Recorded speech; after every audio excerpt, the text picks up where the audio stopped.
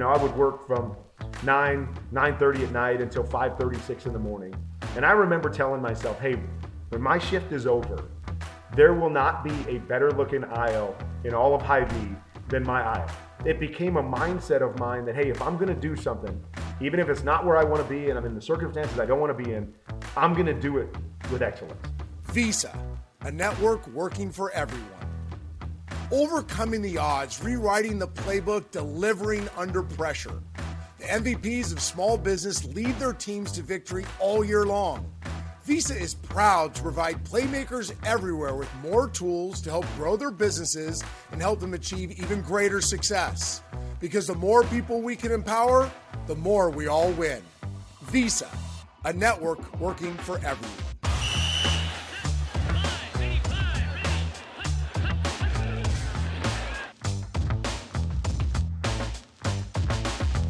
I'm Trent Dilfer, and welcome into Beyond the X's and O's. So this week's super cool. Get to sit down with Kurt Warner, dear friend of mine, a guy I played against, watched the greatest show on turf in awe as he was lighting it up in St. Louis. But more importantly, in this conversation, one, he gives an incredible take that you don't want to miss on leadership. Here's a man that's spoken all over the world about leadership. He sits down and shares his philosophy with us and gives some really tangible examples how you can grow as a leader. He's got a big-time movie coming out about his story, and it's so cool to hear his perspective of being part of a movie being produced about his life and his story. We talk about the impact he's having in the quarterback space at the professional level, collegiate level, and the high school level. Oh, and let's not forget, the guy is killing it on TV, and we get his perspective on how he looks at the game of football, how he tries to teach it through the lens. Just a really fun conversation and a lot of meat in this conversation with Kurt Warner. So can't wait for you to hear it. Let's kick it off with Kurt. Hall of Fame quarterback Kurt Warner, more importantly, one of the best dudes I know. Kurt, thank you so much for joining us on Beyond the X's and O's. You bet, brother, man. It's fun to have you out here doing this. I know that this is a bit of your world as you got a million things going on, but we need more voices like this out there. So happy to join you. Well, jumping back in the media world a little bit, I took a few-year hiatus from it, but this is about you, and I've been starting this by asking a really cool question, I think. All right, so you played high school football in Iowa. Talk to me about Friday Night Lights in Iowa, and then more specifically, walk me through not just who you played and what happened, but the feelings behind your first high school start and then eventually your first high school touchdown pass. Like all of us, I mean, I think every game I was nervous, but my first game I was definitely nervous. I didn't start playing quarterback until I was in high school. I didn't start playing quarterback till I was a freshman in high school. And, I could probably say through most of high school, I didn't really know what I was doing. I was just back there winging the ball around because nobody really taught me. But that's when you're nervous. You're like, okay, I know I'm a good athlete, but I don't really know what I'm doing. But it's great to have the ball in my hands every snap and have a chance to make a play. So I was always nervous about it. And, you also know back in the day, it wasn't like today where you're throwing the ball 35 times. You're hoping to throw for 150 yards and you're like, man, that's a big game. You throw for 150, you hit 200, man, this is huge. And so you only got so many opportunities to throw the football back in that era. But that was great because you only had 15, 18 opportunities to make it work and to make big plays. And, so that's kind of what I remember about high school football was relishing every opportunity, relishing those games when I did get to throw the ball 20 times and just being out there and making plays. I think so much of high school football, again, has changed now. Coaching it, understanding all the tutelage that's out there and the quarterback coaches that are out there and the coaches that have been around and go to all these clinics. At that time for sports, it was just give me all my buddies and put a ball in our hands and let us go compete. Let us go find ways to just play and have fun and compete and enjoy the competition part of it. So those were kind of the things when I reflect back on high school football that really stood out to me and what I loved about that time. Now, if I get this correctly, you're about 6'2 and a half, played about 220. Is that close enough in the NFL days? Not quite, never quite hit 6'2", but it's always like that in the program. So I'll take 6'2". And yeah, I was, in the NFL, I was a 220, 225 guy. Yes.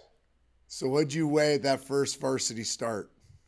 Oh my gosh. Again, that's another thing that's so funny about now is that, I was one of the bigger kids, almost 6'2" then. I graduated high school at 185, so I don't know what my weight was my first start. And my son, is about 6 foot now. He plays quarterback and he's weighing like 195, 190, and he kind of fluctuates there. And I look at him and I'm like, there's no way you are bigger than I was in high school. There is just absolutely no way. But these kids are so much bigger and stronger than we were, but it doesn't feel like that, because I'm still the same height.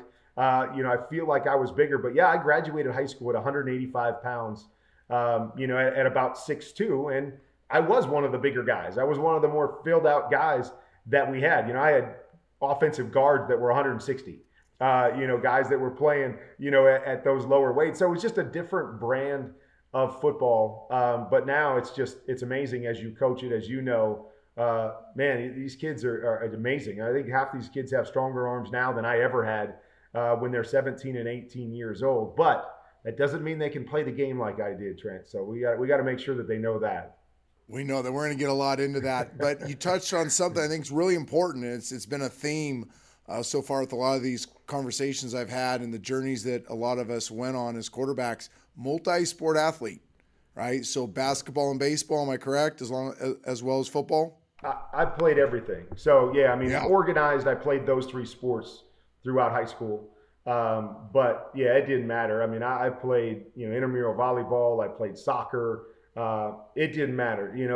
When we were playing, it was, what season is it? Okay, give me that ball and let's go play. And then when there wasn't a season going on, I was playing intramural, whatever. Softball, like I said, volleyball was one of my favorites. But everything. It's just, that to me was what was so much fun about growing up. It was never just about one thing. I enjoyed the different competitions. I enjoyed trying my hand at different things and figuring out my role with a different, in a different unit, because obviously sometimes you're the superstar and then other times you're not the superstar and you got to find your way as a sixth man or, as the guy that's hitting eighth in the lineup because you're not the best hitter. And I loved that part of it. And I think it shaped so much of who I became as a football player, but who I became as a person. And so I'm at the point now, I have 7 kids, but my kids that have played sports, I'm always forcing them to play more than one sport. I don't ever want them to specialize. I want them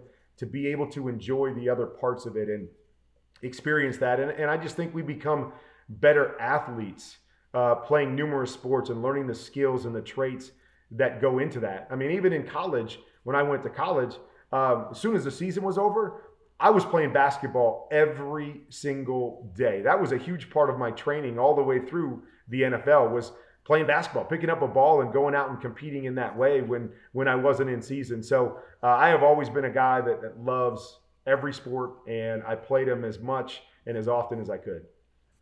There's a reason why you're a great broadcaster too, because I was going to try to dig deeper into the multi-sport athlete thing, and you just segued yourself into why multi-sport athletes, why it's so important to be a multi-sport athlete. But one of the purposes of the show, Kurt, as you know, was to help other people on their journeys, learning from some of the greatest of all time or the guys that are doing it better than anybody else in present day. So let's go a little bit deeper on this multi-sport athlete thing and learning different roles, because that's earth-shattering to some of these parents, to some of these kids. Hey, if I'm not the star, if I'm not the starter, if I'm not getting everything given to me, well, then I'm going to go do something else.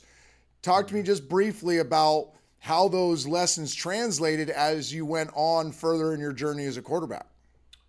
Yeah, they translate it in so many different ways. The first thing is just the work ethic, is the idea that, okay, I'm not the best, but I still want to be the best. Like, I might be the sixth man, but I want to be a starter. And so it generates a level of having to compete and having to work to earn something, because again, a lot of us are in high school and, we play at these schools where there's a handful of really good athletes. So you naturally will gravitate to the top. But, I love the fact that I had to work at things, that I had to put in extra time, that I had to develop myself to become a great player in those sports. And, ultimately, I played in the NFL and was able to have a great productive career, but I was also benched 3 times in the NFL. Found myself as a backup numerous times. And, you have to learn how to do that. you have to learn how to be a teammate when you're not the superstar. It's easy when you're the superstar and things are going your direction to go, okay, it's good to be a teammate. I can pat my buddy on the shoulder. I can cheer for the guys that are out there when I'm not out there, when I know I'm going to be out there. It's a whole different thing when you go, okay, you're going to stay over here on the bench and you're not going to get a chance to play. Now what kind of teammate are you going to be? Now can you cheer your guys on? Now are you going to work just as hard in practice as you would, because I always say this, is that I don't know how many quarterbacks in the history of time I've heard that are backups that say, oh, I prepare like I'm a starter. It's impossible to prepare like you're a starter when you're not a starter. Let's just be honest. So we can just cut that out. And I know it sounds brutal. Great. Right. And it sounds great, but you can't do it. But sometimes you find yourself in that role and you've got to do the best you can to be a great teammate and to help prepare your team and to encourage your team when you're not in the place you want to be. That is a really, really tough thing to do. And so, there's just so many lessons and so many things that shape you because we know is that very few guys are the superstar in high school or the superstar in college or the superstar in the NFL and they retire the superstar.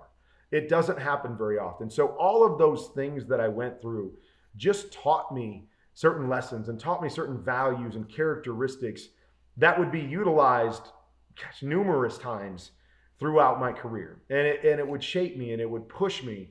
And that's not even to say that, I talk about being an athlete. And to me, you can have athletic skills. You can jump really high. You can run really fast. But to me, that's not being a great athlete.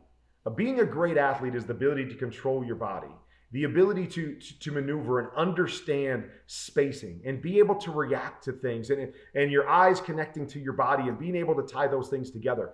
That to me was such a huge part of playing other sports. Practicing quarterback sucks. To go out there, how many times am I going to do drops? Really do drops? For how long? How much am I going to work on footwork? How much can I really get a sense of, okay, coach is going to run at me and I'm going to pretend like he's a pass rusher and I'm going to react to that. Well, okay, I know he's coming and I'm going to react and whatever. It's just really hard to do. But I just believe there's so many correlations. To me, it's not, it's not a coincidence that we have so many quarterbacks in the NFL that play baseball. And these guys have the unbelievable ability to control their body and throw the football off platform. Why? Because in baseball, you don't always get the backhand at shortstop and set your feet and step and attack first base. Nope. Sometimes you're going towards third base and you got to get it to first base. And you learn how to play with your core and you learn how to direct the ball with your body. I remember growing up watching basketball. I was a huge basketball fan. And I would always marvel at guys that would jump up, go up for a layup, and they would jump up and a defender would come and they'd kind of turn their body and they'd protect the ball and they'd bang on the defender and then they'd get the ball up and shoot a layup. And I'm like, man, how in the world do they do that? And you go and play and you learn, man, I have the ability while I'm in the air to control my body and move my body and engage my core. And if you know anything about playing quarterback, it's all about engaging your core and connecting it and being able to move and drive your body in a 6-inch space when I don't have my feet, when my feet might be off the ground or they're going a different direction. So there's just so many athletic skills and traits that I developed by playing other sports that I would have never practiced on a football field. You just can't do it and you can't feel it and you can't react. When you're sitting at shortstop, you don't know where the ball is going to go. If your coach says, I'm going to hit it to this side and you're going to go this way, or I'm going to rush you and you're going to have to avoid the rush. Well, that's not the game. The game is I'm going to throw a 12-yard curl and then boom, all of a sudden my guard gets beat and there's a guy in my face and I got to react and make a play. And the only way for me that I believe you can really teach reacting and playing and being athletic is to do it. I'm not going to go out there as a coach and teach you to be athletic. You have to learn how to be athletic. And to me, the only way to do that is to play, to play different athletics and to play sports where you have to react and be able to tie the mind to the body. And that to me is where you get great athletes in general, but you get great quarterback play. Amen. I feel like I want to raise my hands and say hallelujah, amen. And I think every quarterback in the world should listen to what you just talked about right there. And I'm going to give you a chance to talk about all the things you're doing today to help young quarterbacks from the NFL, college, high school space, really having a huge impact. But let's go to break real quick. When we come back, I'll talk to Kurt about his journey at Northern Iowa and his journey in the NFL. We'll be right back. Hi, football fans. Trent Dilfer here to tell you that NFL SundayTicket.tv is like having front row seats to every live out-of-market game every Sunday afternoon, no matter where you live. That's a lot of football. And guess what? This season, you get even more football than ever before. 18 weeks of NFL glory right there in your front room. Stream to your favorite device. Just picture it. You put your feet up, kick back, eat snacks. Oh yeah, and stream an insane amount of football. So make your seat a front row seat and catch every second of your favorite players and your favorite teams every Sunday afternoon. To see if you are eligible, go online to NFLSundayTicket.tv/SundayReady and stream every NFL Sunday Ticket game this season to follow your favorite team no matter where you live. Use promo code DILFER2021 at checkout to save 15%.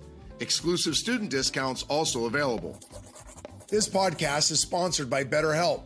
Is there something interfering with your happiness or is preventing you from achieving your goals? I know life gets heavy. We talk to quarterbacks all the time about the pressure of NFL and college football, and it's okay not to be okay.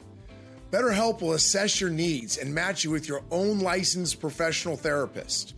You can start communicating under 48 hours. Now, keep in mind, it's not a crisis line. It's not self-help. It is professional therapy done securely online. There's a broad range of expertise available, which may not be locally available in many areas. And this service is available for clients worldwide. You can log in to your account anytime and send a message to your therapist. You'll get timely and thoughtful responses, plus you can schedule weekly video or phone sessions, so you won't ever have to sit in an uncomfortable waiting room as with traditional therapy. BetterHelp is committed to facilitating great therapeutic matches, so they make it easy and free to change therapists if needed. It's more affordable than traditional offline therapy, and financial aid is available. BetterHelp wants you to start living a happier life today. So take advantage of the special offer for Beyond the X's and O's listeners. Get 10% off your first month at BetterHelp.com/Dilfer. That is BetterHelp, HELP.com/Dilfer to join the over 2 million people who have taken charge of their mental health with the help of an experienced professional. My life is nuts, whether I'm coaching high school football on Friday nights, watching college quarterbacks on Saturday, or watching NFL guys rip dimes on Sunday. I am always needing that extra shot of energy, and I live on this triple shot. Starbucks Triple Shot Energy, extra strength coffee beverage in a can. That's Starbucks coffee that you love, ready to drink. 4 core flavors: vanilla, dark roast, cafe mocha, and now available in 2 zero sugar flavors, black and vanilla. So, what gives you energy? Find your Starbucks Triple Shot Energy online or at your local store. Kurt, that was unbelievable stuff just about your high school journey, all the stuff on being a multi-sport athlete, what being an athlete really means, all the things you learned from those experiences. I want to now transition. One, how highly recruited were you after high school? Not very. I mean, I ended up getting one scholarship offer, to play football coming out of high school. Same story with me. I think a lot of us have that same experience. It's not like today when recruiting is this multi-million-dollar business and kids are doing videos on releasing their, not just their commitment, but who they've limited their Final Five to. A little jaw-dropping to me. What are your thoughts kind of on the modern-day quarterback and what they go through during the recruiting process, knowing that your son is going through it now? It's so hard because I think so much of what our experience is, it shapes us. And so, I think there's obviously great tools that are out there. I mean, social media, are you kidding me? I mean, what a great tool to have, if things happen. So I look at my son, and obviously he went through the COVID, the pandemic. And so he missed kind of the recruiting process when he was coming off his sophomore year. Breaks his ankle in the first quarter of the first game as a junior. And so here he is. He's basically missed 2 cycles of recruiting because limited time and because of the pandemic. what a great tool social media is to go out in the backyard and put together these videos and throw them out there. And, and he's generated some scholarship offers and people seeing him and people that are interested in him and inviting him to camps and all that stuff. And so, there's unbelievable tools that are out there and ways to get exposure now that we never had, which, from that side, I'm more power to you. I mean, no matter what level you're at to build your brand and to get notoriety. But as we always say, there's the positive and there's always the negative of the recruiting. Who gives the stars? Who was that guy? What does he know about the position that you're playing to give you 3 stars, 4 stars, 5 stars? Social media. How many kids have you come across that look at the crosstown kid that has 5 scholarship offers and goes, what in the world? I'm so much better than this guy.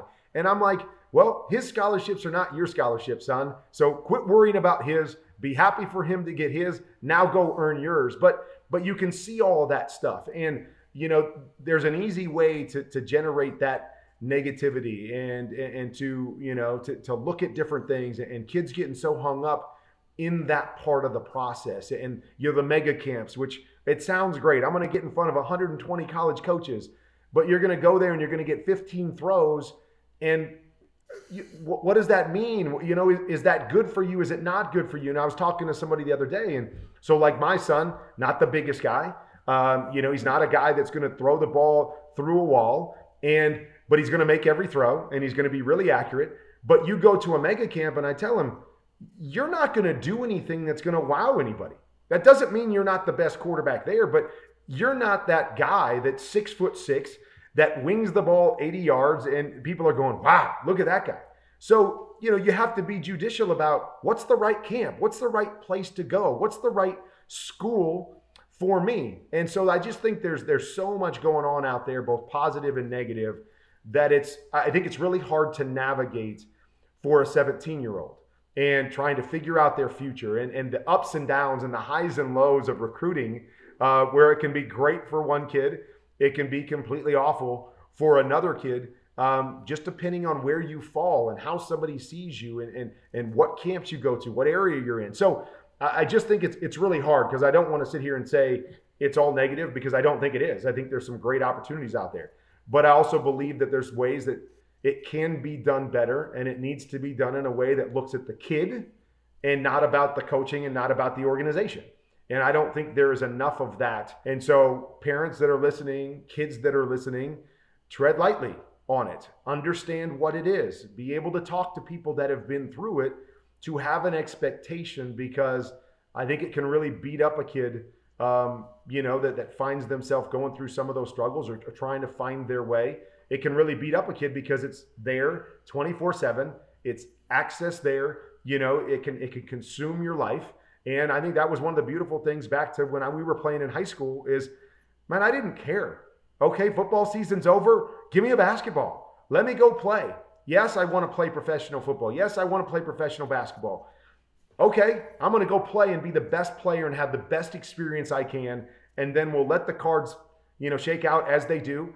And I'll take my opportunity from there. Whereas now I just think that it consumes these kids so much that they're missing out on one of the greatest times of their life, just enjoying sport and enjoying their friends and being able to go out for basketball, even if you're going to be the 7th man, because you want to be around your 5 best friends every single day at practice, instead of going, well, I'm never going to go to college in basketball, so let me work a whole nother 3 months on my football skills. And so I just, positives, negatives, ups and downs.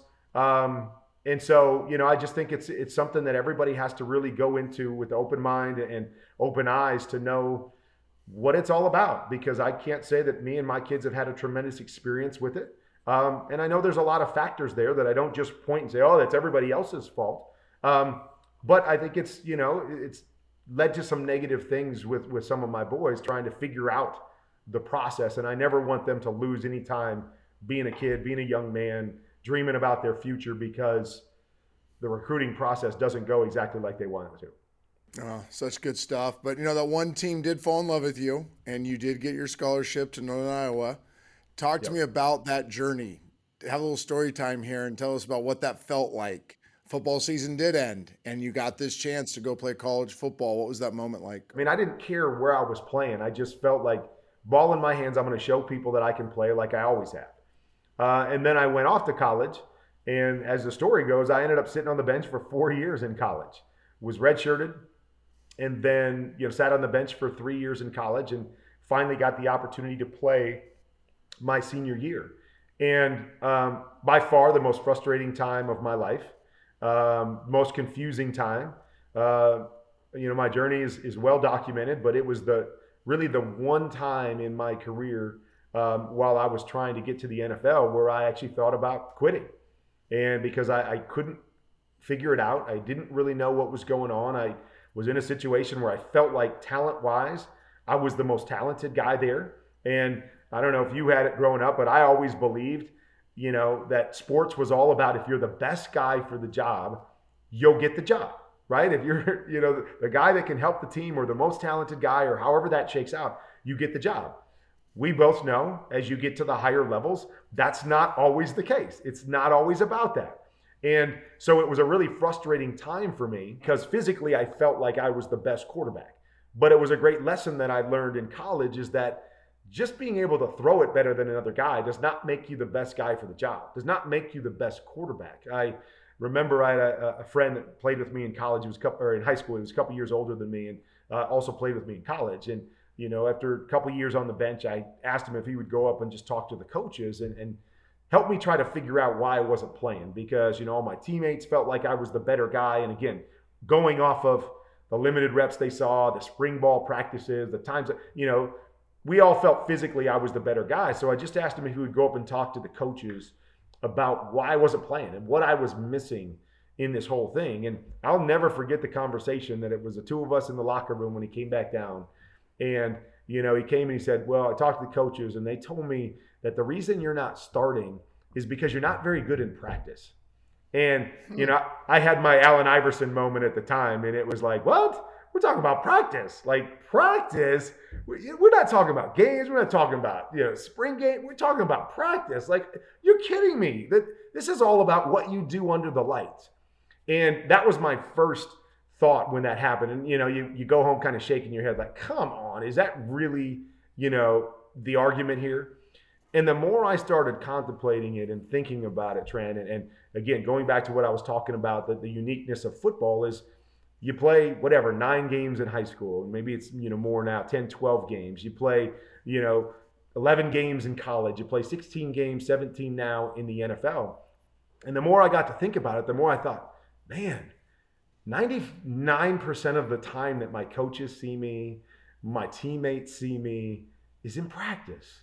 It is what I do every day, is how I show up, what they can expect from me if I'm running scout team and the ball's in my hands. What can they expect from me when I walk into the weight room? And all those things that are practice. How do I show up for the meetings? Am I on time? That the impressions that we make, and you can take that even farther. I got 7 kids. To think that the biggest impression I have on my kids is when I get up on my soapbox and I give them a lecture and say, well, you need to do this and you need to be. No, where I make the biggest impression on my kids is when they're watching me interact with other people, when they're watching how I love their mom, when they're seeing how maybe I'm coaching their friends on a practice field or how I'm, dealing with one of their siblings. That's what they see. That's how they come to realize who dad is through practice, and how people come to realize who we are as people and players and what we bring to the table as a quarterback is what we do every day in practice. And so as hard as that time was for me, that was one of the greatest lessons that I ever learned about life and about football is you got to bring it every day. You got to show me what to expect from you every single day. I can't just wait until you get under the lights and then decide, oh, can you be a great leader? Can you be a great player when the lights are on? Nope. I need you to convince me now and every moment from now that you can handle those moments, and then you'll get your opportunity, and then you'll have to show me that you can handle it. And so, there's moments like that throughout my journey that really catapulted me to another place, as I said, character-wise, as an individual, as a person, but also as a player, that I never would have learned had it not been some of those moments where I found myself on the bench, I found myself struggling. It was the moment where I was ready to quit because I'm thinking life isn't fair. And you learn these lessons that end up becoming a part of who you are. It becomes a part of your DNA. And to me, it ultimately was the reason that I had the career that I did and was able to work through some of those moments. And when I got benched, finding my way back to the field and showing people that I belonged and I belonged as a starter was because of those things that I learned. And that was a huge lesson that I learned along the way. Incredible. Ladies and gentlemen, you're getting a sermon on how to reach your human potential from Hall of Fame quarterback Kurt Warner. And you answered a lot of this next question in the way you answered the last one, but I want you to maybe even crystallize a little bit more. You know, you look up Google leadership and you're going to get 8 billion different definitions and books written about it and different voices. And so I like to ask these people that have truly led at the highest level like yourself, what does leadership look like to you? How would you define it? How would you stamp leadership? Well, the first thing I always say when I talk to people about leadership is that there is no cookie cutter way to lead. There are a million different books out there. There are a million great leaders out there, and they all do it differently. And so I'm a big believer that leadership always has to be genuine. It has to be true to who you are, because we all know anytime you spend time, a lot of time around anybody, you know who they truly are. When you're in a locker room, people know your character. They understand who you are and what is the authentic you. So I believe leadership has to be authentic. Now, that doesn't mean that it only looks one way. I can be the quiet leader, but sometimes I got to get loud. I can be the loud leader, but sometimes I need to lead by example instead of words. And so there's a lot of ways to do it, but I believe leadership always has to be genuine, has to be true, and you've got to develop your own leadership skills that work for you and that fit with your personality. Second thing is I believe leadership is all about respect, is that no one's ever going to follow you until they respect you. And so the key for any great leader is to learn, how do I earn somebody's respect? And there is a million different ways. For me, I always wanted to be a leader that had the most knowledge. I wanted to be the smartest guy in every room, because I knew if I was the smartest guy, if I knew something that could help someone else, or I knew and always had an answer for somebody's question, that automatically, respect automatically derived from having more knowledge than anyone else. So that was one that I thought was always key. Work, everybody talks about working harder, showing people what working harder looks like. To be the hardest worker is another way to earn respect. To be able to meet different guys where they're at, to be able to connect with guys where they're at, not expecting them to come to you, is another area we can learn. So there's so many different things. Now as a coach, because of my career, because of my journey, I've got a level of respect there. But the bottom line is it's tough to get anybody to listen to you or follow you without having their respect. Yes, you can put me in a leadership role, but that doesn't mean I'm going to lead people. Because we always have things that, you have to lead this group of people because they're underneath you, so to speak. But the bottom line is they don't have to do anything. I mean, they might have to, do it so they can get their paycheck or do whatever. But truly following somebody, being a true leader means people want to follow you. People are willing to follow you. And so to me, the second aspect is always respect. And then the third aspect to me, to be a great leader, is you got to make the people around you believe. You got to make them believe that what you're telling them can happen. And again, there's lots of ways to do it, but that's the bottom line. You walk into a huddle as the quarterback, 2 minutes on the clock in the Super Bowl, and you say, guys, we got this. We can do this. And they've got to look back at you and go, you know what? I believe this guy. Great example for me is, last Super Bowl that I played in, Super Bowl 43.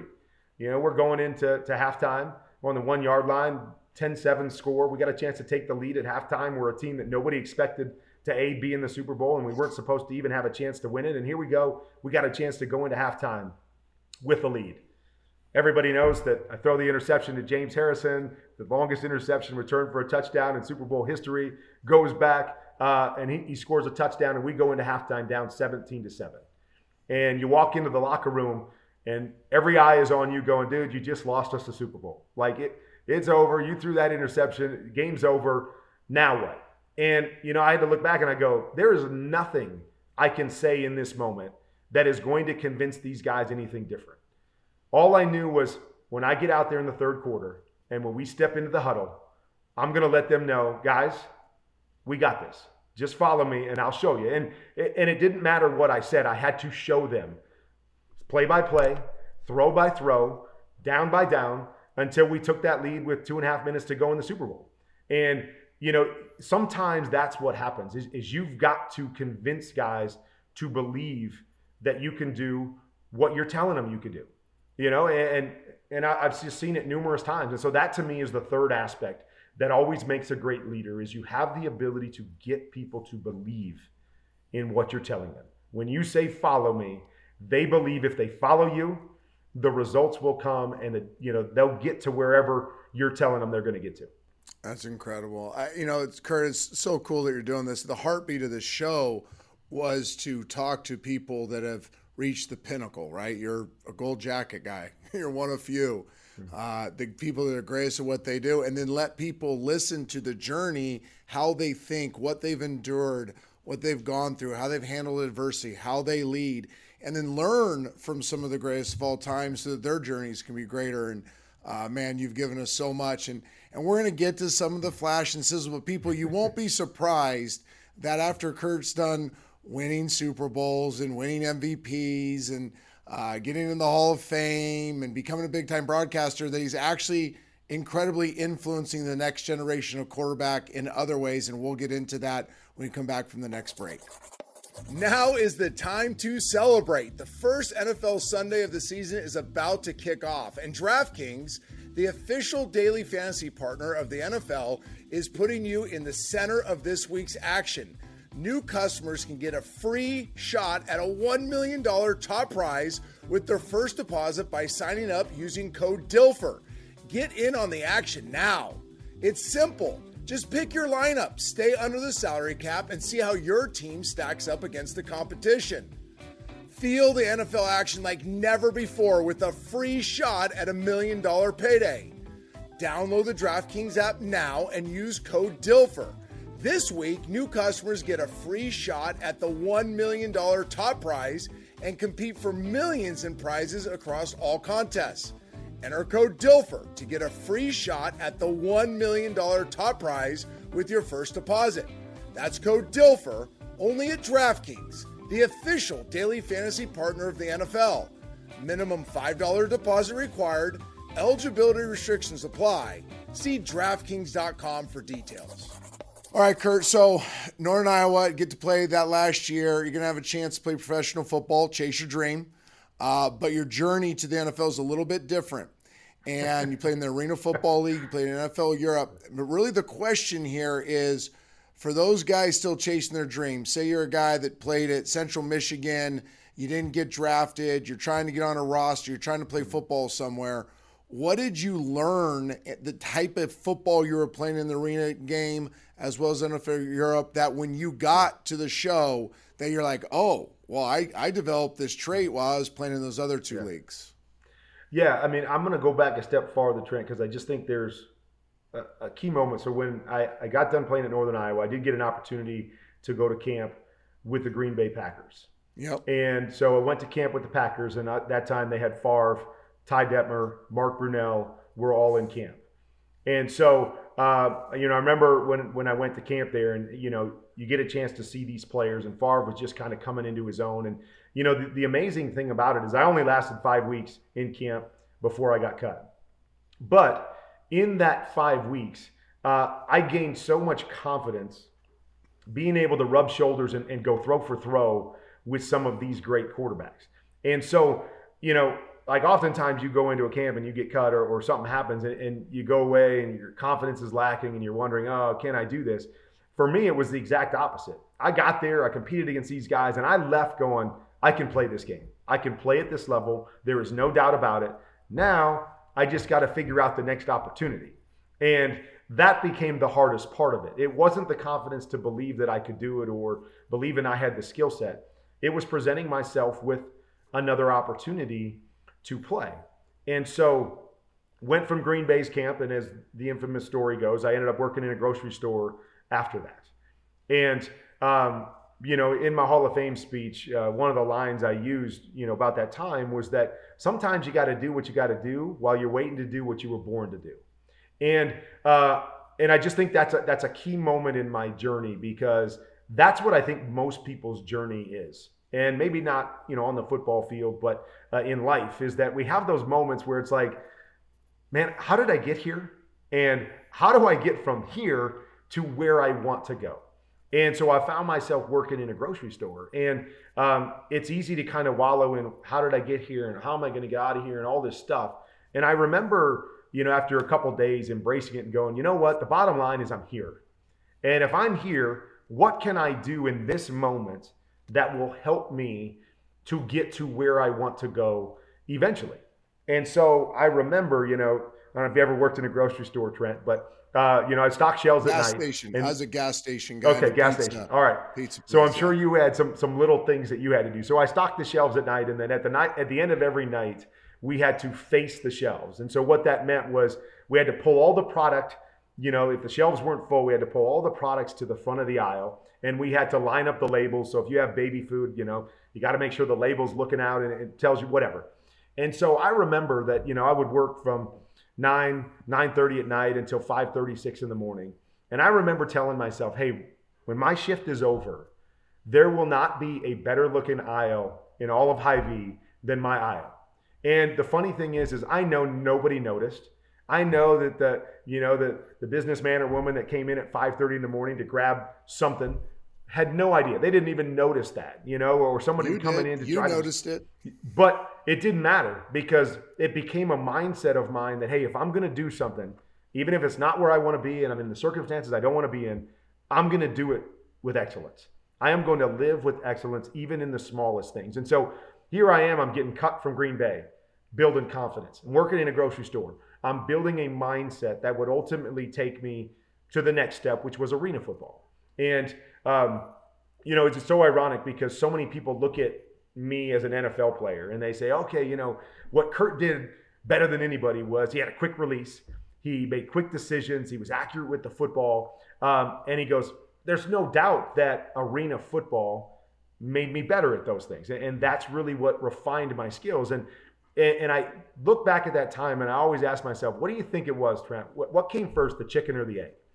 Were these skills that I had, and the best way for me to showcase them was to play in a league that was smaller, that was faster, that forced accuracy and decision making and all of those things? Or did I not have those skills, and playing arena football would teach me those skills and refine those skills that would ultimately become the things that would separate me at the next level? I don't know the answer to it. But what I do know is my time in arena football and in Europe was the ultimate training ground for me. Is that I went back to the Green Bay story, and one of the reasons I did was because when I was in Green Bay, I mentioned Brett Favre. He was coming into his own.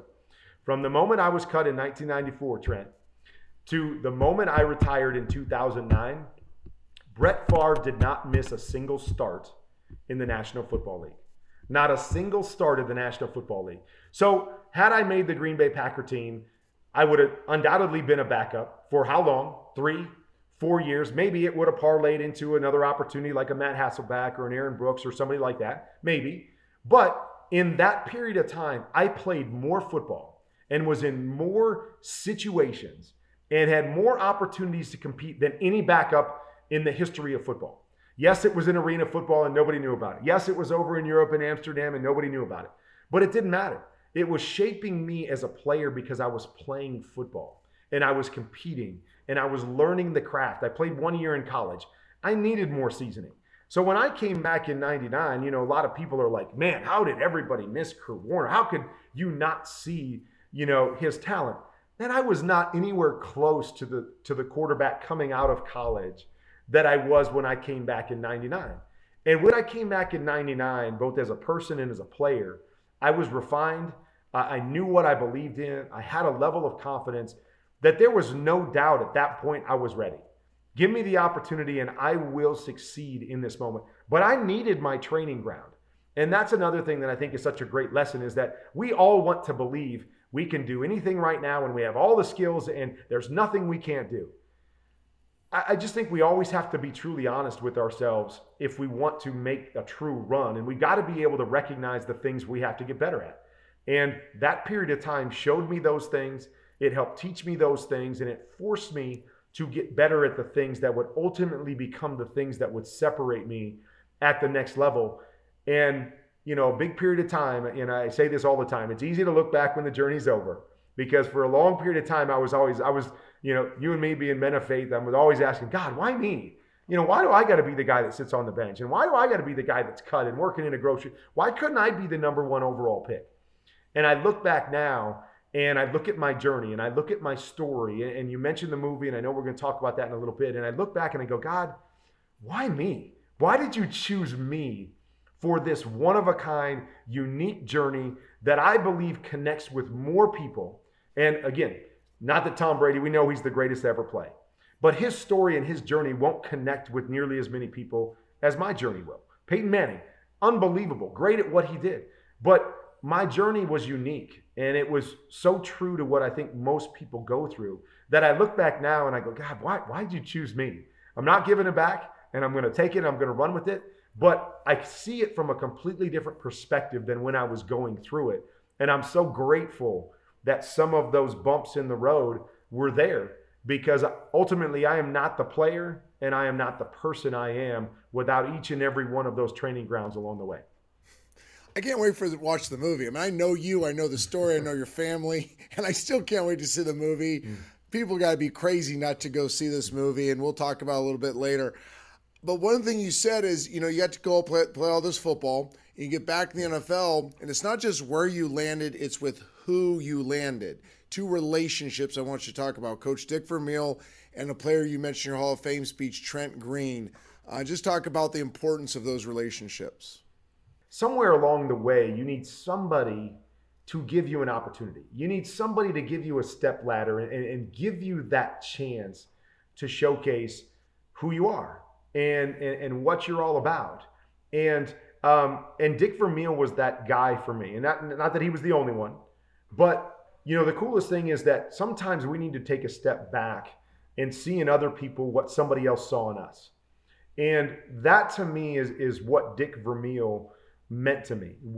He was willing to step out of the box and step away from what, you know, the parameters of the sport say as well. We got to go with the guys that make a lot of money, or the guys that played at the biggest schools, the guys that, you know, are the most talented, or that we drafted high, all that stuff. And he was able to step out of the box and go, you know what?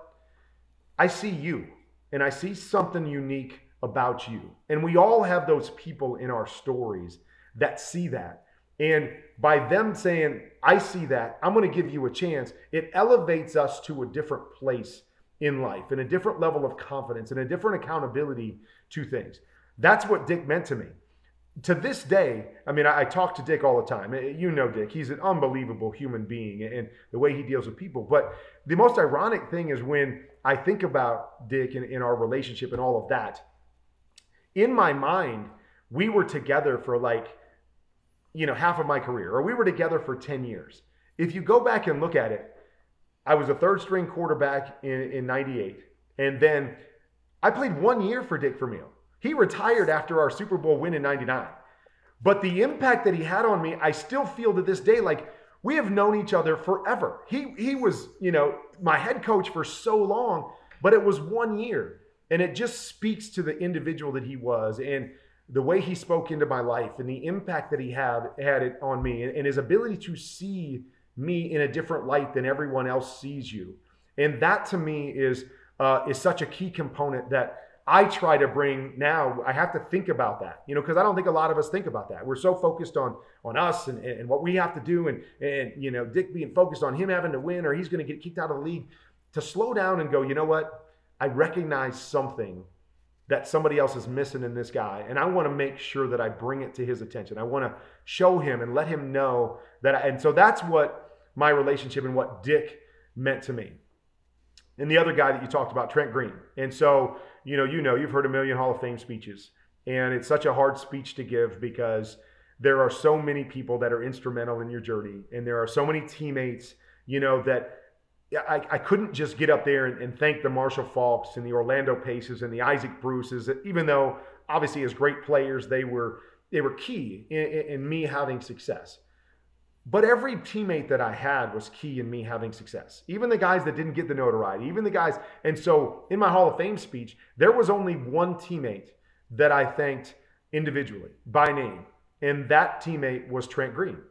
And there's a couple reasons why. Is that the first reason why is because that year in 99, Trent had signed on, and he had gone through a little bit of a journey too. He was out of the league for a year, and he was teaching, and he found his way back in, and he earned his opportunity to get this big contract with the Rams. And we put this team together, and in preseason, he was like 29 for 32 in preseason. I mean, he was just unbelievable in preseason. I remember that. Yeah, I remember that. Yeah, and even though we had all this talent, we were 4-12 the year before. The only reason we believed we could be something was because of what Trent instilled in us. He came in, he knew the offense, he brought a confidence, he played well in preseason, and he got us believing like, oh my gosh, we can do something as a team. And every team needs that catalyst to teach us that, that we can, to believe that we can do something. That belief that I talked about as a leader, Trent brought that to us. And so I was able to kind of take over from what Trent had started that year. And so that was the first thing, is I wanted to recognize the fact that a big part of why I had the early success and won the MVP and we won a Super Bowl was because of Trent and what he did for our team. And too many people forgot that part of it. The second thing was he was such an unbelievable, classy teammate in the fact that, every question I asked him, he answered. He spent time with me when I was, he was trying to compete. He was trying to put his best foot forward. He was trying to become the quarterback that he knew he could be. And he didn't ever hesitate to give me every secret, every question I asked, he answered, and he gave me the depth of it. And that was, while we were competing together, while he was going into the season. And then he got injured. And everything that he wanted and everything that he had worked for and everything that was supposed to be his, in essence, became mine. That we started having success. And I started making the run for the MVP. And we end up winning the Super Bowl. And there's no doubt that there's a human component to all of us. And, it's easy for us to say, oh, yeah, I got injured. He took over. He was having a great run. And I was over on the sideline just cheering him on the whole way. Man, we know that there's the devil on the other side that says, I don't want him to be that good. Not that I don't want him to be good, but I don't want him to take my job. That's supposed to be me. And it's easy to get bitter. And Trent never let that get in the way of him being the best teammate he could possibly be. Him supporting me and him showing up every day and him wanting to be the starter and being in my place, but not letting that affect the information that he gave me or affect my ability to enjoy the moment. He was just an incredible teammate. And as I mentioned earlier in this, I would end up becoming I would end up being benched 3 times in my career. In St. Louis, in New York, and then once again in Arizona. And a big reason why I was able to be the teammate and handle the situations the way I was because I had a guy that modeled that for me. I had a guy that led me in how to play that role and how to be the best teammate imaginable, even when you're in a circumstance you don't want to be in. And so he meant so much to my career, both on the field and off the field. And it really shaped a huge part of who I would become throughout the rest of my career and the impact that I would have on other people. And so I felt it was extremely important in that moment to recognize those things that he did for me. And I said there, it could easily be him up here instead of me. Had he not been injured and had we had that team and his skill set, he could easily be the one standing up there with the bust in Canton. But I wanted to recognize that I wouldn't have been there without him. And so those two guys were so instrumental in who I am and where I'm at. And so I appreciate you asking about them and specifically asking about Trent, because he deserves so much credit that he's never going to get. And people are always going to forget that he was a part of that, and maybe the biggest part of us going and making that run. But he was so instrumental for me, and I don't even know how to thank him. Mentioning him in the Hall of Fame is in that speech is still not enough for what he gave and what he modeled for me as a leader. I can't say enough. I could talk about him forever. He's just that kind of class human being, and I hope maybe one day a teammate of mine mentions me in their Hall of Fame speech, and it has nothing to do with the fact that I threw a touchdown pass or I led them to a Super Bowl. It was about the human being that I was, like Trent was in my life. What's amazing is we spent time together. A lot of people may be listening, watching this, saying, hey, I just want to hear about Marshall Faulk and Isaac Bruce and Torrey Holt Right. and the greatest show on turf and the Arizona run. And I get that. But guess what? You can go to NFL Network. You can get that. That's all in NFL Films. I think what's fascinating is how much you have to offer, Kurt. And I've always admired this about you is you're a teacher. We were doing TV at the same time, and I would text you. You were the only other guy I would watch because I would learn something from you.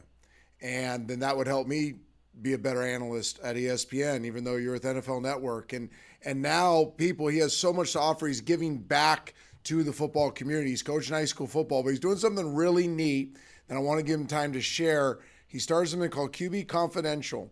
And Kurt, really, I think the fascinating part about this, you can get as much of the content as you want and tell people where to find it, but it's how you took advantage of quarantine.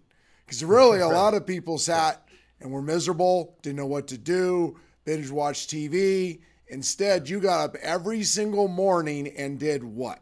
During the pandemic, normally in the off season, I'm traveling, I'm speaking, I'm doing different things, different engagements, and the world stops. And so now all of a sudden I've got, these 3, 4, 5 months to go, okay, what am I going to do? And as I had always thought about developing a platform, I'm like, here's my moment. Here's my chance. So I started, outlining what I wanted to do and the components that I wanted to have. And ultimately, I would create QB Confidential out of it. And it is a teaching and instruction platform for coaches and for quarterbacks.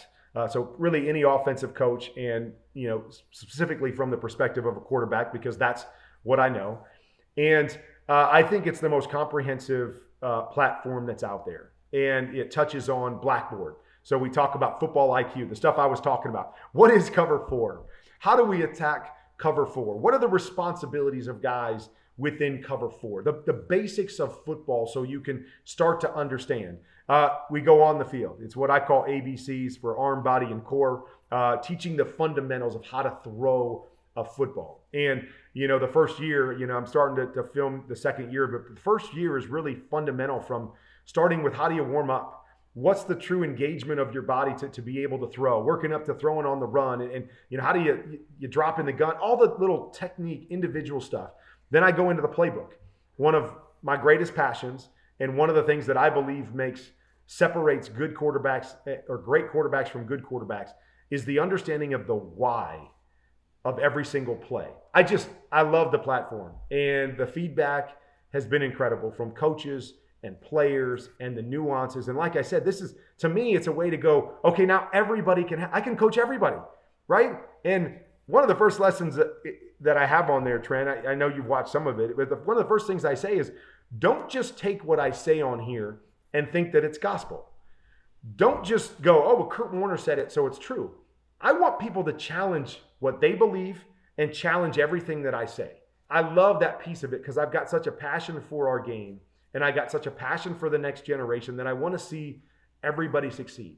And the guys that can't go pay $75 for a coaching session with, a top level, quarterback guru, that can't go to the best high school and have all the best coaching and have a staff of so many that can help them.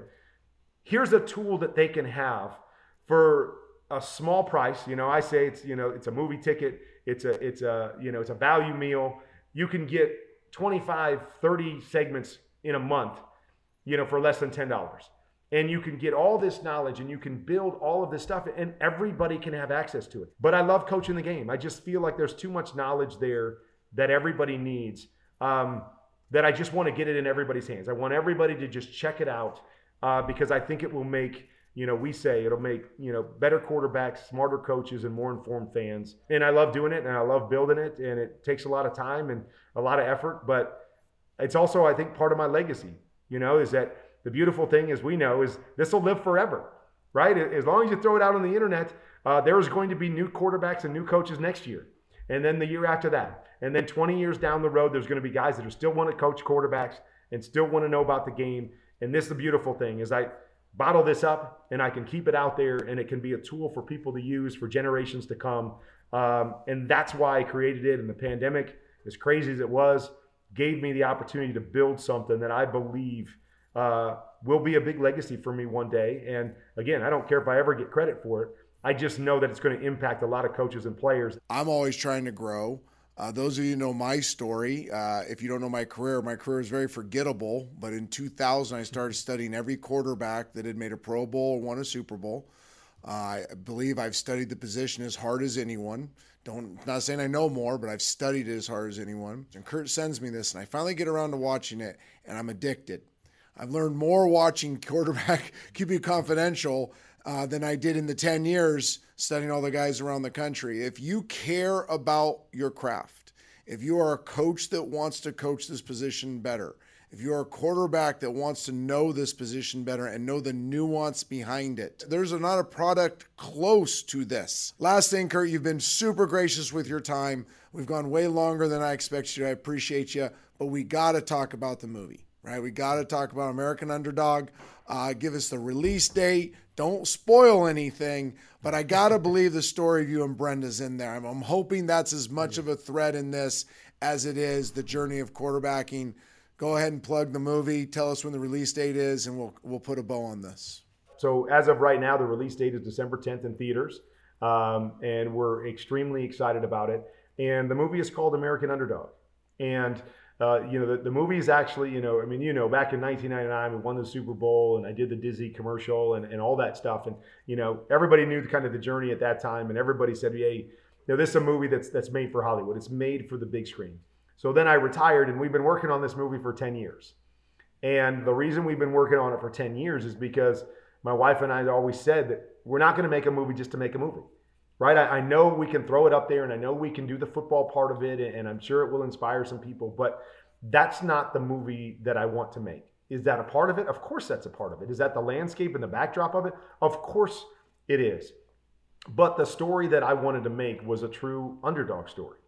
And that to me is the coolest part of this journey, is that you're going to get my underdog story, but there are going to be some other underdog stories in the mix at a time when our country finds ourselves in an underdog position with everything that we've gone through in the pandemic, and people wondering, kind of having their supermarket moment, right? Where, okay, how did I go from here to where I'm at right now, trying to survive and trying to figure out how I'm going to get back to where I want to be, or how I'm going to accomplish my dream. And so there's layers within this story of the underdog, and it's a relationship story, and it is a football movie, and it is a movie about being able to overcome all odds, no matter where you find yourself. And what I love about it is that it is going to connect with, I believe, everybody that steps into that theater.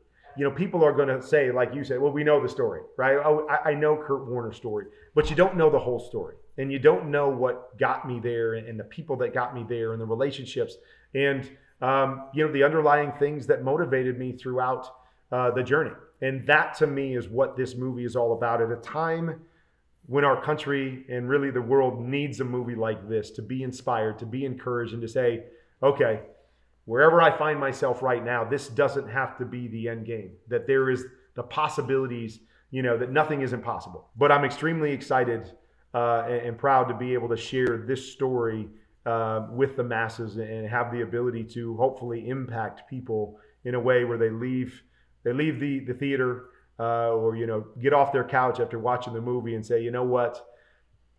I know that this isn't where it's going to end. My circumstances don't have to define me, and I'm going to keep going. I'm going to keep fighting, and I'm going to try to step into my purpose and be the best person that I can be. And so we're pumped. We're excited about it. It's it's crazy where you start and where you end, and what's out there and what God places in front of you. But we're extremely excited about sharing this movie with everybody. Kurt, thank you so much. And thank Brenda for the kids for giving us your time.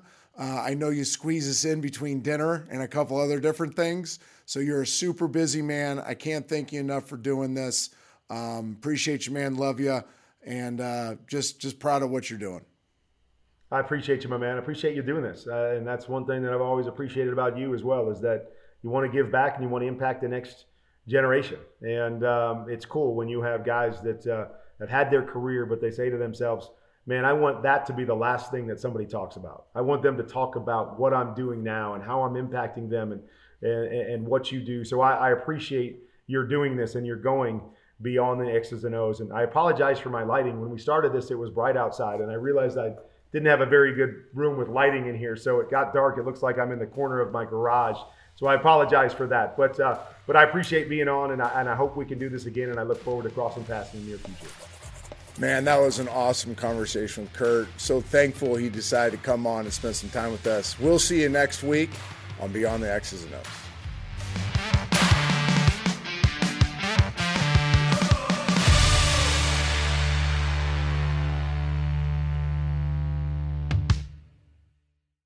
Now is the time to celebrate. The first NFL Sunday of the season is about to kick off, and DraftKings, the official daily fantasy partner of the NFL, is putting you in the center of this week's action. New customers can get a free shot at a $1 million top prize with their first deposit by signing up using code DILFER. Get in on the action now. It's simple. Just pick your lineup, stay under the salary cap, and see how your team stacks up against the competition. Feel the NFL action like never before with a free shot at $1 million payday.